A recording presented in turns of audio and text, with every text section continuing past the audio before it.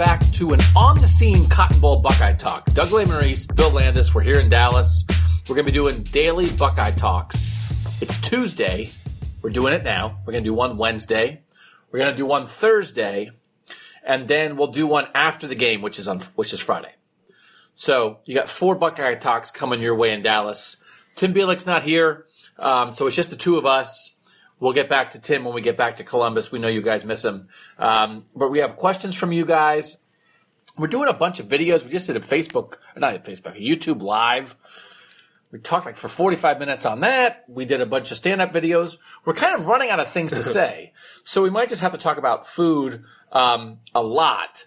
But again, it's Doug Maurice and Bill Landis from Cleveland.com. How's your Cotton Bowl going so far, Bill? It's going well. I'm a very nervous flyer. My flight was very smooth. I got the emergency seat, aisle seat, and no one sat next to me, which is always great. So it started off well, and we've been here for a day, and it's going. I haven't had barbecue yet, so I can't say it's been going great, but it's been going pretty good.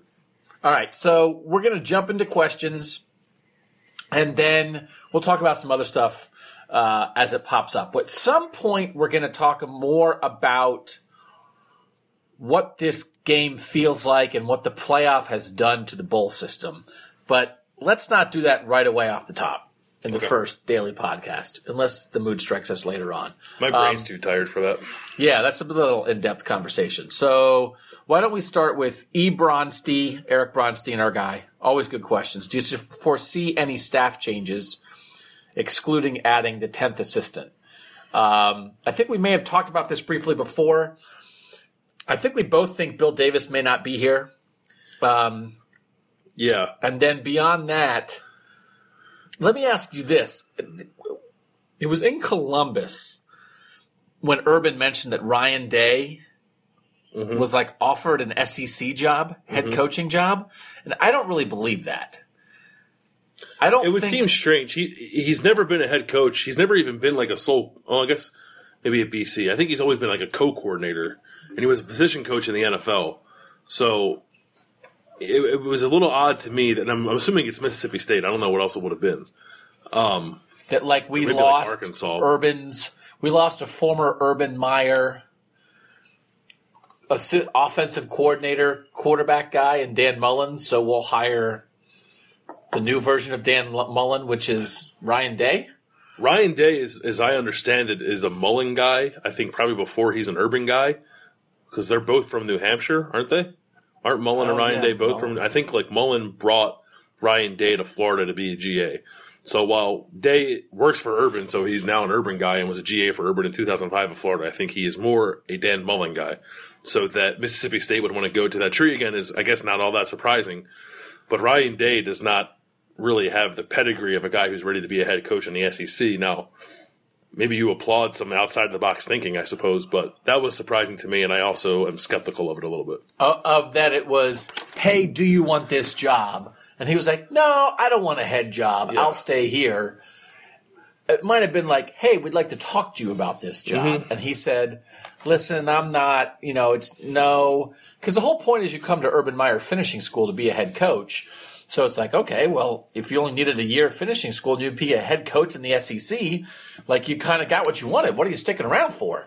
So I think it must have been either like a crappy job, but it can't be a crap because Mississippi State's a good job, and they hired Joe Moorhead. It's a great first job. Yeah, they hired Joe Moorhead, the Penn State offensive coordinator, who had been a head coach before at Fordham, and is maybe a half step. I don't know, but I guess Ryan Day's been in the NFL. I don't know, and then Arkansas hired Chad Morris, who was an offensive coordinator guy who then was the head coach at SMU. I don't know. I'm skeptical of it, but Ryan Day is going to be back. I think Ryan Day wants a second year finishing school. And then a year from now, if this offense works and Dwayne Haskins really emerges and Ryan Day's his position coach, then Ryan Day is in basically the exact same position that Tom Herman was and is ready to take a job like that.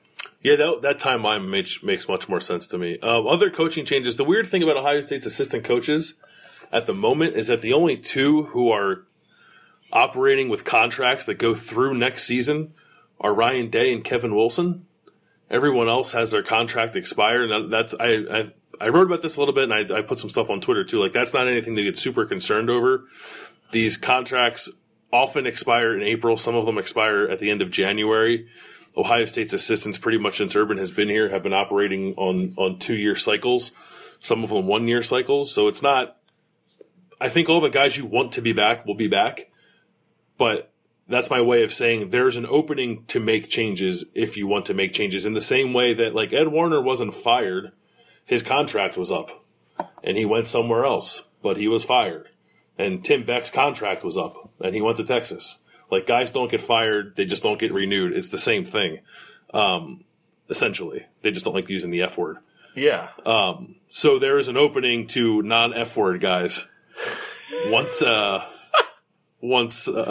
these contracts expire in January and April, but I think the only person who falls under that category would be Bill Davis.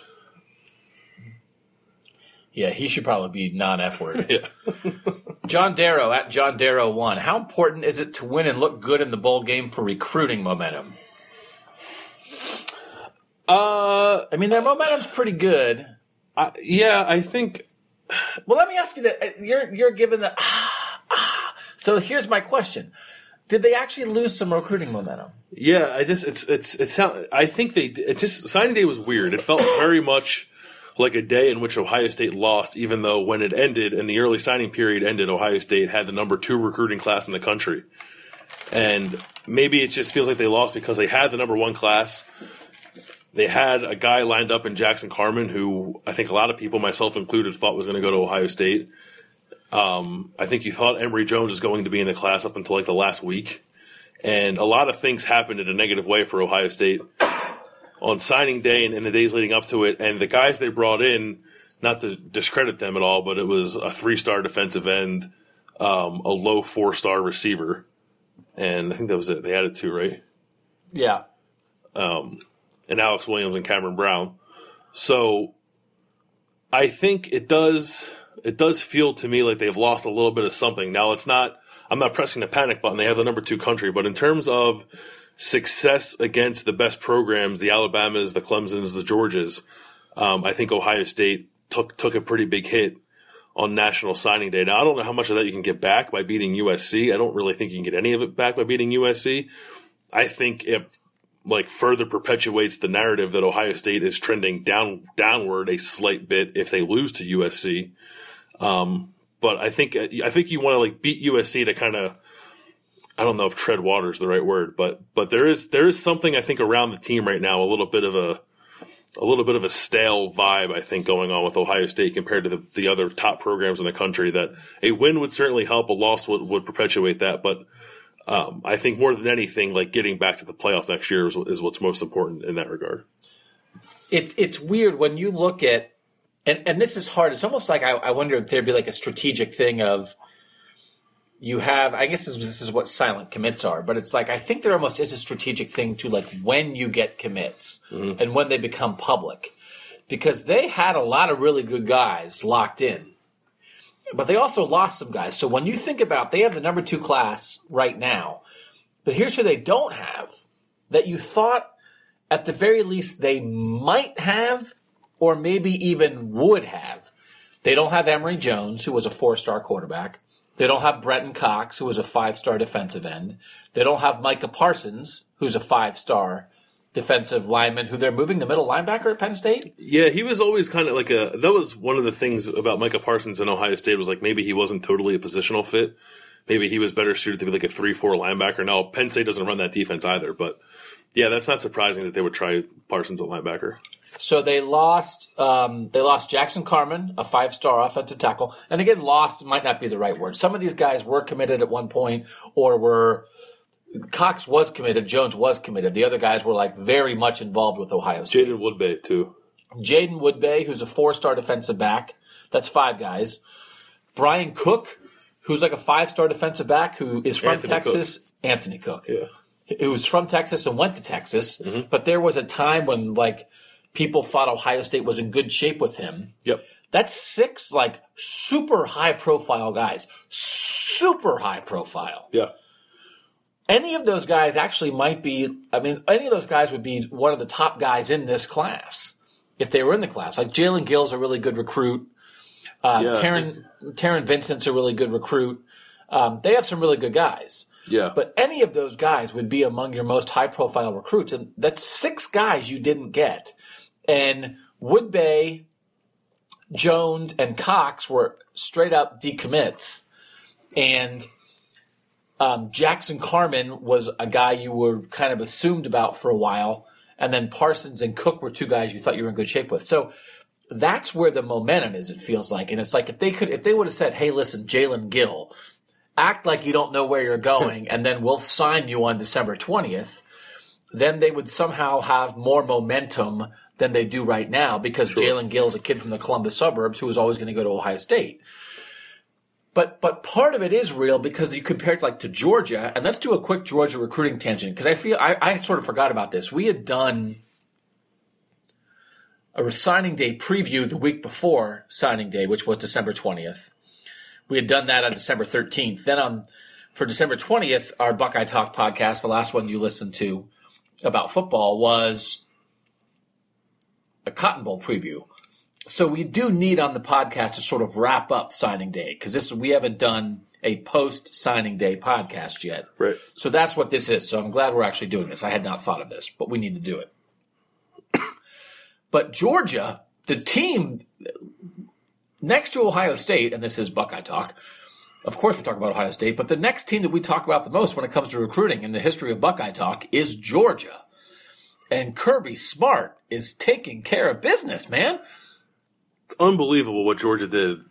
They signed 6 5-star players last week. And 6, I was like, I can't wonder when's the last time someone got 6 5-star players like Alabama did it last year.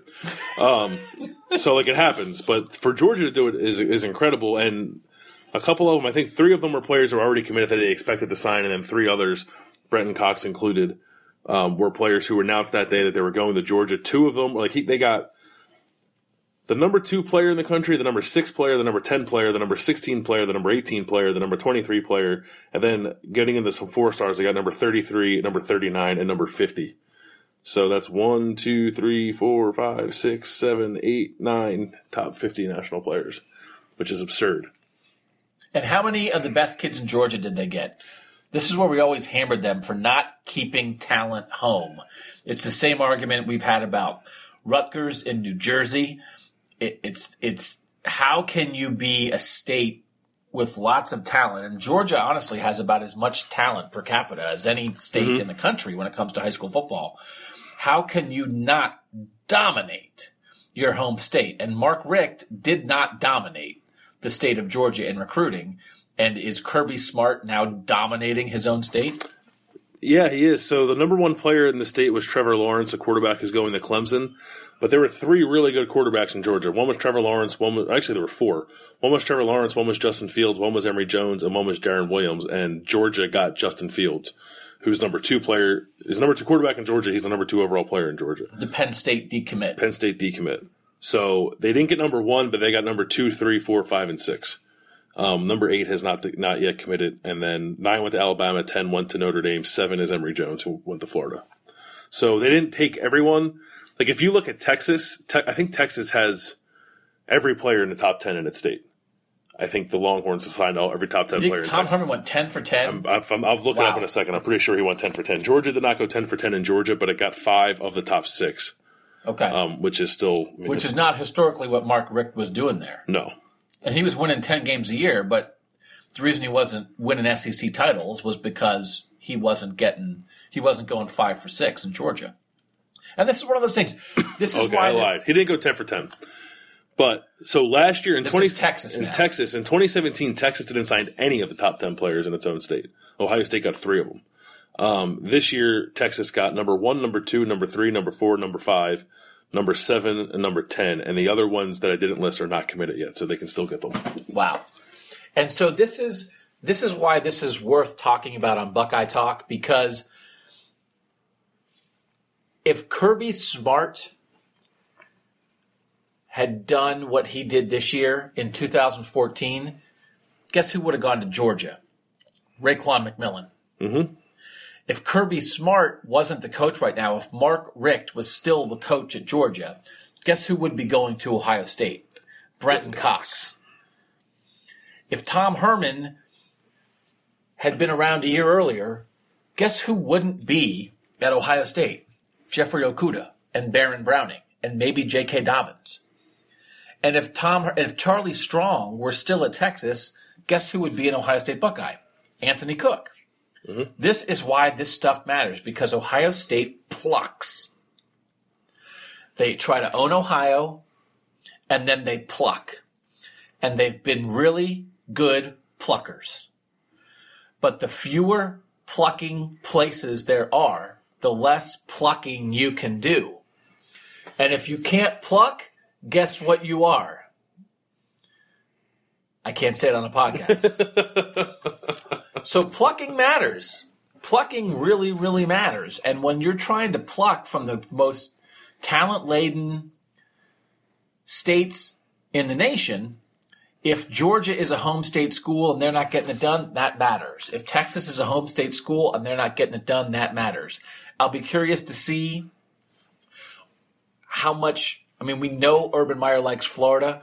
Are they going to go bazonkers in Florida now because Florida and Florida State are both in transition? Does that matter? Is that an opening? Like the U is back a little bit, right? Mm-hmm. Richt, for what we're saying about Richt recruiting at Georgia, he had a good class at Miami, I think, this year. But Willie Taggart, I think, is a good recruiter, but that's a change at Florida State. Dan Mullen is an upgrade from Jim McElwain, but it's still a transition at Florida. Can you take advantage of any of this to get in there? Or if Willie Taggart, if Jimbo Fisher was kind of running out of juice there, and Florida has been a cluster since Urban Meyer left, if Dan Mullen gets Florida back to where it should be, all of a sudden Florida is going to be a much more difficult place to go. So now all of a sudden you can't go to Georgia, you can't go to Texas. What if Florida is more difficult? We've talked a little bit about them going into Tennessee. Tennessee's a cluster right now. Maybe that's a place you could go. Do they try to go to Louisiana if Coach O is not getting it done to the level that LSU has been getting it done at times there? Mm-hmm. You see they're in Vegas. Will they go to California more? All this, but Chip Kelly's now at UCLA. Like all this stuff does affect Ohio State because they're not getting a ton of kids there, but like those 1, 2, 3, 4 kids maybe per class that you pluck, sometimes that's the difference between making the playoff and not, right? Yeah, it is. I mean, it's yeah, that is. It's the difference, I think, for a lot. It's a difference for any program like Ohio State who can't solely rely on its own state to build an elite recruiting class. Like Georgia can, obviously, and all the Florida schools can, and Texas can.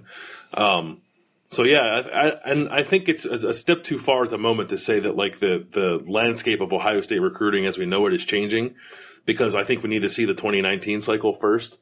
And I do think that even with the coaching changes in Florida, and there's some hot names in there, and they're all really good recruiters, that the door is probably still open there for another recruiting class for Ohio State to do as well as it's always done in Florida. And I think Urban Meyer, to a certain extent, will always do well down there. Ohio State's always recruited Florida a little bit. There's some tradition down there. They have some pipelines. So I think Florida will always be open. It could just be less open than it has been in the past. But the 2019 cycle, in my mind, is very important to sort of monitor where Ohio State goes and ultimately where Ohio State wins, because I think the places that they've won a lot in the past aren't going to be as friendly as they have been. We're almost 20 minutes in. We try not to talk about time as much as we used to. We're not going 2 hours on these things because we're doing daily podcasts while we're down here. We're trying to go more around half an hour. We'll see how that goes. I have a feeling it's not going to go very well. And we also like to divide. No, not necessarily divide, so we're not going to divide. John Darrow's second part of that recruiting question was this. As it relates to deciding where to eat, is it the dessert menu, the appetizer selection, or the entree specialty of the restaurant that matters most in figuring out where you're going to go? Definitely not dessert. I'm not a huge dessert guy, and I've never picked a restaurant because of the dessert. That's a good. The other two, though, I think I've definitely picked restaurants for appetizers. I'm a very big appetizer fan. I think more often than not, the appetizer might sway me than the entree / specialty of the house. Yeah. You know what's big for me? The booth. A big wooden, like the booth is wooden, but the seat is padded, is is just the height of luxury to me. Yeah. And so I almost don't care what I'm eating. You like a good corner booth? Good corner booth is good. Like, you know who I like who has good booths? And I think that these carry through across chain restaurants. They have the same booth guy. Yeah. That sets them There's up, one right? booth guy who makes a booth for every chain restaurant. Houlihan's has good booths. Like I like the dark wood. Makes me feel a little bit fancy. I'll pay like an extra $1 for the entree if the wood's dark. So a good padded booth is very important to me. But then I think it's probably the entree.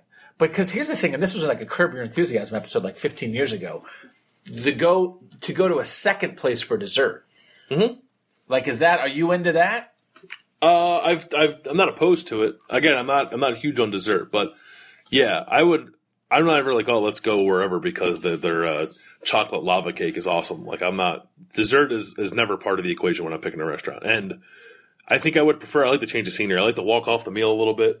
And then go get some ice cream somewhere. Yeah, because you can always stop for ice cream. Yeah, and you're really going to have to give me something because that dessert's going to be $7.50. Mm-hmm. They're trying to get you on dessert. I don't want a $7.50 dessert when my entree was $14.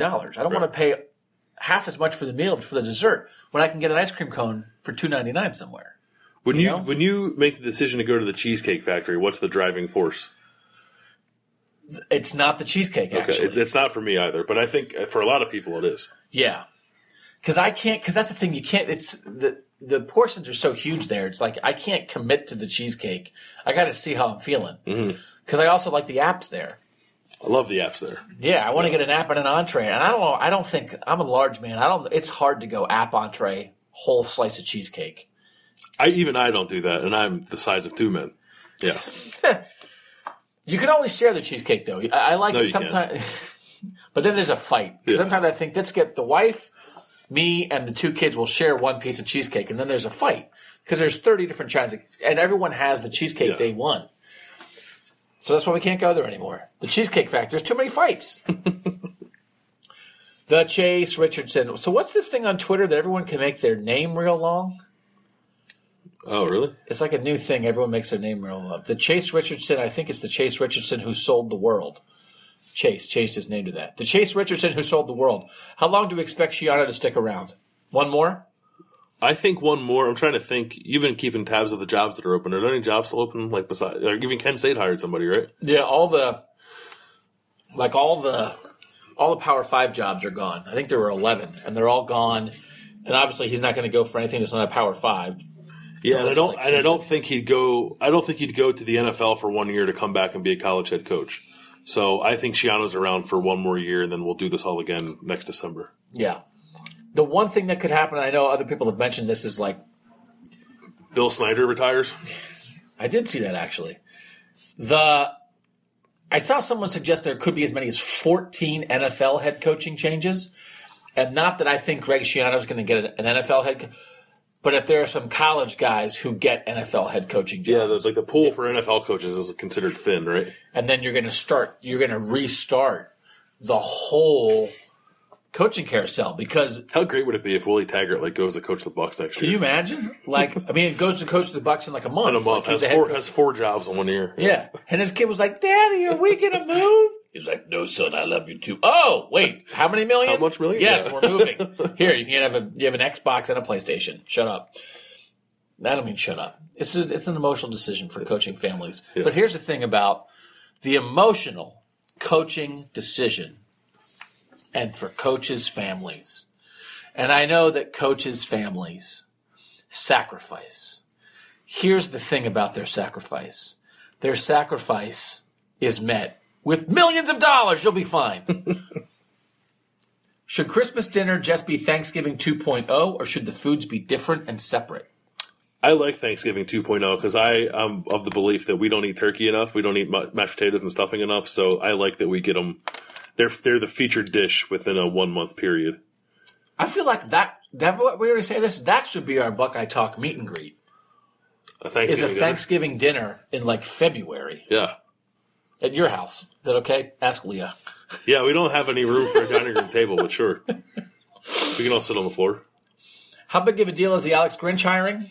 which is not official, but it's like, of course it's going to happen because everybody's reporting that it's going to happen. I don't know. I think it's interesting. I'm curious to see the shuffle of coaches. I think it becomes very clear what the shuffle would be. If Bill Davis is not here, then you can have Greg Schiano coach the linebackers, Alex Grinch coaches the safeties. Everyone's a co-defensive coordinator. But if they keep, if Davis is truly, or not Davis, if Grinch is truly the 10th and Davis is still on, I don't know how they're going to do that. I think the reason the Alex Grinch hiring is a big deal is because he's Schiano's replacement. Yeah. It's just he's coming a year early because the situation allows it. But I think when Greg Schiano leaves, Alex Grinch is going to run Ohio State's defense. And that is a huge freaking deal. I think so. So they got to, like you said, the shuffle will be interesting and how duties are assigned, but he is going to be a defensive coordinator in waiting. He might even get the co, as we discussed before.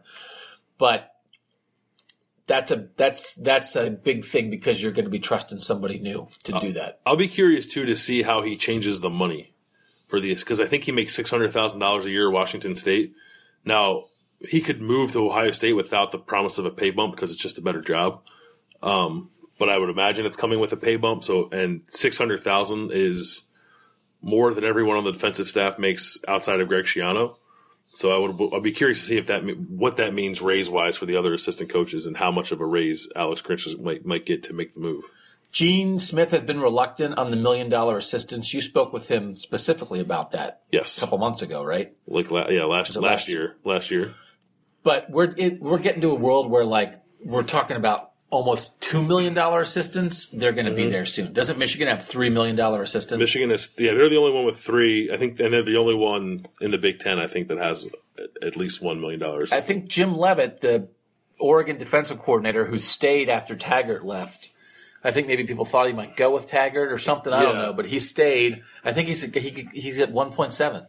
Yeah, Dave Aranda, I think, at LSU defensive coordinator, I think, is 1.8. So, I mean, it's like, okay, is Ohio State's defensive coordinator going to make 1/3 what LSU and Oregon defensive coordinator makes? It's like they're going to have to get to $1 million. Yeah.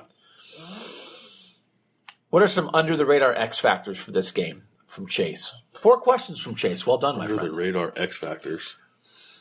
Ooh. I think Ronald Jones is. I think we're going to end up, and I'm writing a lot and talking. We're going to write a lot about Sam Darnold, and partly because of the connection to could he be the future quarterback of the Browns. But I think that dude is a legit. He was first team All Pac-12 running back, and so if you only think that USC is going to throw it, I think he could hurt Ohio State depending how things go. And then I thought it was interesting how honest, and maybe, I don't know, he's just saying nice stuff. I really like this Chris Hawkins kid, who's 5th-year senior starting safety, captain for USC. He said, he's not very fast, but he's got to be really smart. He studies a lot of film. He said in his whole career, this is his 5th year, Ohio State's receivers are the fastest receivers he's seen. And so I know it's we talk a lot about Ohio State's receivers this year. I think most Ohio State fans think they're good, they're fine. I don't think most Ohio State fans believe this is a game-breaking group of receivers. We know Paris Campbell here and there has made some big plays. This guy's saying, I mean, it's could Ohio State's receivers win this game by, I don't know, taking short passes and going nuts? We think it very well may end up being a game where Ohio State runs a lot, but I'm curious to see. He was very effusive in his praise of Ohio State's receivers, and Ohio State actually throws the ball better than every team that USC has faced other than Washington State and UCLA. And USC got roasted by both those passing attacks. Yeah, I guess one for me would who's the guy who's consistently going to get behind USC's defense? Because I think we've been waiting to see that for 3 years. From Ohio State's receivers, and it seems like a different guy does it each week. And I would like to see, or I think it'd be good to see, one guy consistently get behind a defense. I'm just looking at USC's passing numbers. They've given up 25 pass plays of 30 yards or more, which is 114th in the country. There are 130 teams. And they've given up 52 pass plays of 20 yards or more, which is 122nd in the country. This is a defense that will let you get some major yards through the air. And I'm not talking about Paris Campbell taking a bubble screen and running 70 yards, although that could probably happen too. I want to see, like we saw Johnny Dixon and KJ Hill and Terry McLaurin get behind the defense a little bit against Wisconsin, but none of those guys do it consistently. And I want to see if someone finally flashes in this game and does it consistently. DeLillo at Douglas DeLillo. What's the worst Christmas gift you've ever gotten? My aunt one year got me a yellow sweatshirt, plain yellow sweatshirt. I never wore it. That same aunt, I'm not going to say her name, she doesn't listen, but she doesn't know how to work a cell phone. She also got me socks, which is like, that's like the stereotypical, like, oh, I got socks for Christmas, but she got me like white old man socks with like gray patches on the heels, which are fine. I would wear them now because I think it's just good to have your feet warm, but I was like 12 when she gave them to me and worried about what people thought about what I wore, and it was a terrible gift. Wow. Socks and a yellow sweatshirt from the same person, different years. How about that? That's one of those things I try to tell my kids that, like, there are things that you can do in life when you're trying to, like, just get by and whatever, but, like, you just don't want to, like, do things that, like, you never want to be someone's story about that. Yeah. So it's like, oh, maybe she was like, oh, well, I don't know. This yellow sweatshirt is fine. And here you are. I'll never forget. It was it was like something Charlie Brown would wear without the black swiggle on it. Just like go to the other store and just get the blue sweatshirt. Yeah. You know? It's because it was, if it was, I think if it was any color other than yellow, I wouldn't have remembered it, but it was bright yellow. Yeah. I'm going to change it because I gave a gift. The thing that stands out for me is I think it was the first year after my wife and I were married. I got her like a crystal dog, like a little figurine they have animals of it that's crystal. And it was kind of expensive. And I was like, oh, she likes dogs and like this will be like a thing. And she like was like, do you like even know me? It was like one of those almost like, should I just leave you right now? Because you have no understanding of me as a person if you're going to buy me a crystal dog for Christmas. And I was like, but you like dogs? And she, no. So Does she like, still have it? No, she took it back like the next day. Nice. I respect that. Like, and just like laid it down. Like there's no like, so.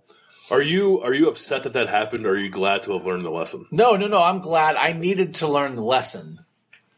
But my wife is just not like that. I mean, some people would like that. She just is like, why would you spend money on this just so I can have a crystal dog like sitting on what am I going to do with it? Yeah, that happened to me one time. It wasn't for Christmas, and I'm not married, but my girlfriend, like when we first started dating, was like, I don't like flowers. I'm like, that's just something girls say. Yeah. And then I bought her flowers, and she came very close to breaking up with me. Yeah. Like, you don't know me. Yeah, that's the thing. Yeah. It feels like, and we're just confused. Yeah. So. This is a good one by K. Rambman, unless it's Crabman. He's asked questions before. Krambman. Where would you rank Kyle Snyder in the pantheon of all-time Ohio State greats? How many Olympic gold medalists does Ohio State have? I mean, so the hard thing is, like the greatest, you will never top Jesse Owens for the greatest athlete because like he's in the argument for like the greatest athlete in American history, so he's definitely the greatest athlete in Ohio State history. And then also Jack Nicklaus. So he was good. So like you have, and I remember when they did like I think ESPN did like Sports Century or whatever, like at the turning of the century. I think Jack Nicklaus and Jesse Owens were both in the top 10 all time of like the greatest American athletes of the century, and it's like two of the top 10 went to Ohio State. But honestly, after that, and I apologize if like there's some glaring thing that I'm missing that I'm going to be stupid about. But like you take away those two guys who are like all-timers, and I absolutely think Kyle Snyder's in the conversation. Because it's just you have to think about it a certain way, but it's like, okay, I like John Havlicek. Or Jerry Lucas, or Archie Griffin, you know, and like football players, it's a football school, and football players don't win Olympic gold medals, so like that's a hard thing. Basketball players can win Olympic gold medals, but like I think the thing you're talking about is greatness within your sport. We're not asking if Kyle Snyder we're not going head to head with Archie Griffin, but we're talking about the greatness that you possess compared to your contemporaries in your chosen field. And Kyle Snyder is an Olympic gold medalist and very well may win more and is a dominating figure on the world stage in his chosen sport while he is still a student at Ohio State. And that is just an unbelievable thing for a person to do. And so he has so much left in his athletic career as a wrestler, and he already has a gold medal. I think he's absolutely in any conversation you have behind Jesse Owens and Jack Nicklaus. Yeah, I think I agree. I was just looking up. I wanted to be short because I don't know a ton about women's basketball, but like Katie Smith was voted one of the WNBA's top 15 players of all time, and she's a gold medalist, right? So she also belongs in the conversation. Yeah, and this would be like one of those things that, and most of us would come up with a list that's a similar list. Yeah, but this would be a worthy offseason kind of thing. Yeah, I think it's pretty clear Snyder's not one, but the conversation beyond that is still interesting. Yeah. Do you know what Condado's is? It's a taco place in Columbus that I haven't been to yet. Can we get a little love for the gloriousness that is Condado's on the podcast? All hail the Juju Shell from Joe N. Nashville. So where is it? I don't know if there's more than one, but the one I know is on High Street in Short North. All right, we got to go. Yeah, we can go. I think Billy Price is a big fan. Really? As is everyone else in Columbus. Like, it's a place we should have gone to by now. It's really? Actually kind of embarrassing. That's on us? Yeah. Okay. Yeah. I do like Mexican food. I don't know if anyone had ever asked us this. What is your ranking of, like, whatever, ethnicity of food in terms of, like, Mexican, Italian, what are other ones? Like Asian food, foods. Like Korean food, Chinese food, Japanese food. And also for you, Canadian food. Canadian food, yeah. Mexican food is probably number one. I still need to break out of my shell a little more when it comes to trying more ethnic foods. But like I don't know, I've never had real Chinese food. I've had American Chinese food. So I don't know what actual real Chinese food is. I don't know if I'd like it or not. But like what they serve in America and call Chinese food, I like. Yeah. I like, I had something I wanted to say. Oh yeah. Well, Canadian food, I like poutine. Poutine's delicious. It's one of the top 10 greatest foods on the planet. What else have I had? Are there any Canadian food restaurants other than Tim Hortons? You should open that. There's food. Tim Hortons and Smokes Poutineery.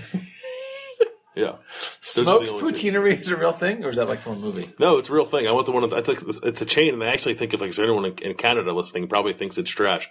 I think it's like going to McDonald's. In Canada, it's like going to Smokes Poutinery. Where did you go to Smokes Poutinery? In Canada? Toronto, yeah. But now there's actually one in Philadelphia. Really? Yeah. Are you going to become the first Smokes Poutinery franchisee in the Columbus area? I'm surprised there isn't one because there's so many I feel like what's in Canada comes to Columbus. Yeah. I don't know why, but if there's Tim Hortons, there should be a Smokes. I don't know if I could. I don't think I could say Smokes Poutinery. Smokes Poutinery. A poutinery is a place. Yeah, it's a good word. Yeah, it's a place for poutine. I never knew that was. Yeah. Name a place where you serve poutine. Does poutinery. Poutinery. I did not know that's where that was. Yeah. I would have maybe said like a poutine hut. Chris McKee, he's asked a couple questions. We'll get to them over the next couple days. But one is, what's your go-to Chinese dish? Mine is definitely Kung Pao. I get Kung Pao everywhere I go. General Tso's. But that's not spicy, right? Kung Pao is spicy. General Tso's is more in the middle? General Tso's can be spicy. There's definitely some like red pepper in play, but it's not. Kung Pao's more spicy. I don't really like I like Chinese food, but I don't really like it if it's not spicy. I think it's really easy to mess up, too. And then it's gross. Jordan Steele, always loyal with the questions, is the Grinch a replacement plan for Shiana? We've covered that. That is. Mm-hmm. Can we agree not to call him the Grinch, by the way? No. It's just the guy's last name. I don't know. Kenny Stabler at Beats Bledsoe. Leftover pizza. Eat it cold or reheat it? Ooh. I do both. I used to be a hardcore eat it cold person. Really? But then my brother was like, have you ever reheated pizza in a frying pan? And I was like, no. And then I tried it, and it's awesome because you get like a very crispy crust. So I like a reheated pizza in the frying pan. Because he says you reheat it in the microwave or in the oven, but you're going frying pan. Frying pan. One slice in the frying pan. I would rather cut off my finger than reheat pizza in a microwave. That's disrespectful to the pizza first and foremost. Yeah. And then to yourself. But I definitely am a reheat. I feel like, the cold pizza is like a college deal, right? I mean, is that When there's no like heating utensil in your dorm room, yeah, you eat the leftover cold. It's not even cold pizza; it's room temperature. Yeah, but room temperature pizza is different than cold. Do you put your pizza in the fridge when you're saving it? You can't just leave it out, right? Yeah, put it in the fridge. Yeah. So you can't. Would you pull a piece of pizza out of the refrigerator? Yeah, you would. See, that's too cold to me. No, I like it. I think it depends on where the pizza's from, but yeah, I've definitely done that. I lost where all the questions were. Hold on a second. So anyway, you guys can always send us questions at Doug Lesmerises, at Tim Bielik, at Bill Landis 25. Do you think Baker Mayfield's the next Johnny Manziel, by the way? John Dayton asked that at Johnny D 1910. I do not. I think Baker Mayfield's going to be really good. I think the Manziel comparison is so flawed because we never saw Johnny really play. Johnny didn't fail because he was a bad quarterback. Johnny failed because he didn't study the playbook. He partied too much. And he had issues off the field that drove him out of the league. We never got the idea that like Baker Mayfield's the next Johnny Manziel is like what? Is like, do you think Baker Mayfield's going to like fake a concussion and fly to Vegas in the middle of a week? Then just because he grabbed his crotch doesn't mean he's going to have like substance issues that are going to keep him from playing football. So I think it's a bad comparison. I think it's even a bad comparison like as a quarterback. But if the main thing is like, oh, he's a Big 12 guy who was cocky and the other guys, I mean, I think it's like nonsensical. Yeah, no, I agree. I think it's even Johnny, for all his problems, like when he had it together, like he flashed a little bit, and I think you could see that maybe if everything in his personal life was in order, maybe he could have been a successful NFL quarterback. So I think the same thing about Baker. I know Baker Mayfield got arrested. I think it wasn't a DUI because he was running from the police, but I think it was a drunken public of some sort. So maybe that's like he got arrested one time, and people think that he's Baker or Johnny Manziel because of that. That's not to excuse getting arrested, but I don't think you can draw that straight up a line. So no, I don't think they're similar outside of the fact that they're shorter white quarterbacks from the Big 12 who act a little cocky on the field. I think Baker Mayfield has much more of an NFL skill set even than Johnny Manziel had. Chad Adams sent a million questions. We'll get to a bunch of them. We'll get them over the course of the week. We're going to end with two here. At Sneela187 is Chad M., who for some reason uses my head as his avatar. Love it. This is a great question. Preseason Ohio State football was all Kevin Wilson, Kevin Wilson, Kevin Wilson. Now it's Ryan Day, Ryan Day, Ryan Day. What happened? I get a lot of that stuff, and a lot of it's from the same person. And I think they listen to the podcast, and I forget your name, so forgive me. But I've gotten a few like, does Urban not like Kevin Wilson? Why does Urban always give Ryan Day more credit than Kevin Wilson? And I never really viewed it that way, but I guess now that if I could think back on the season, it did seem like Day's name came up more than Kevin Wilson's did. So I don't know. I don't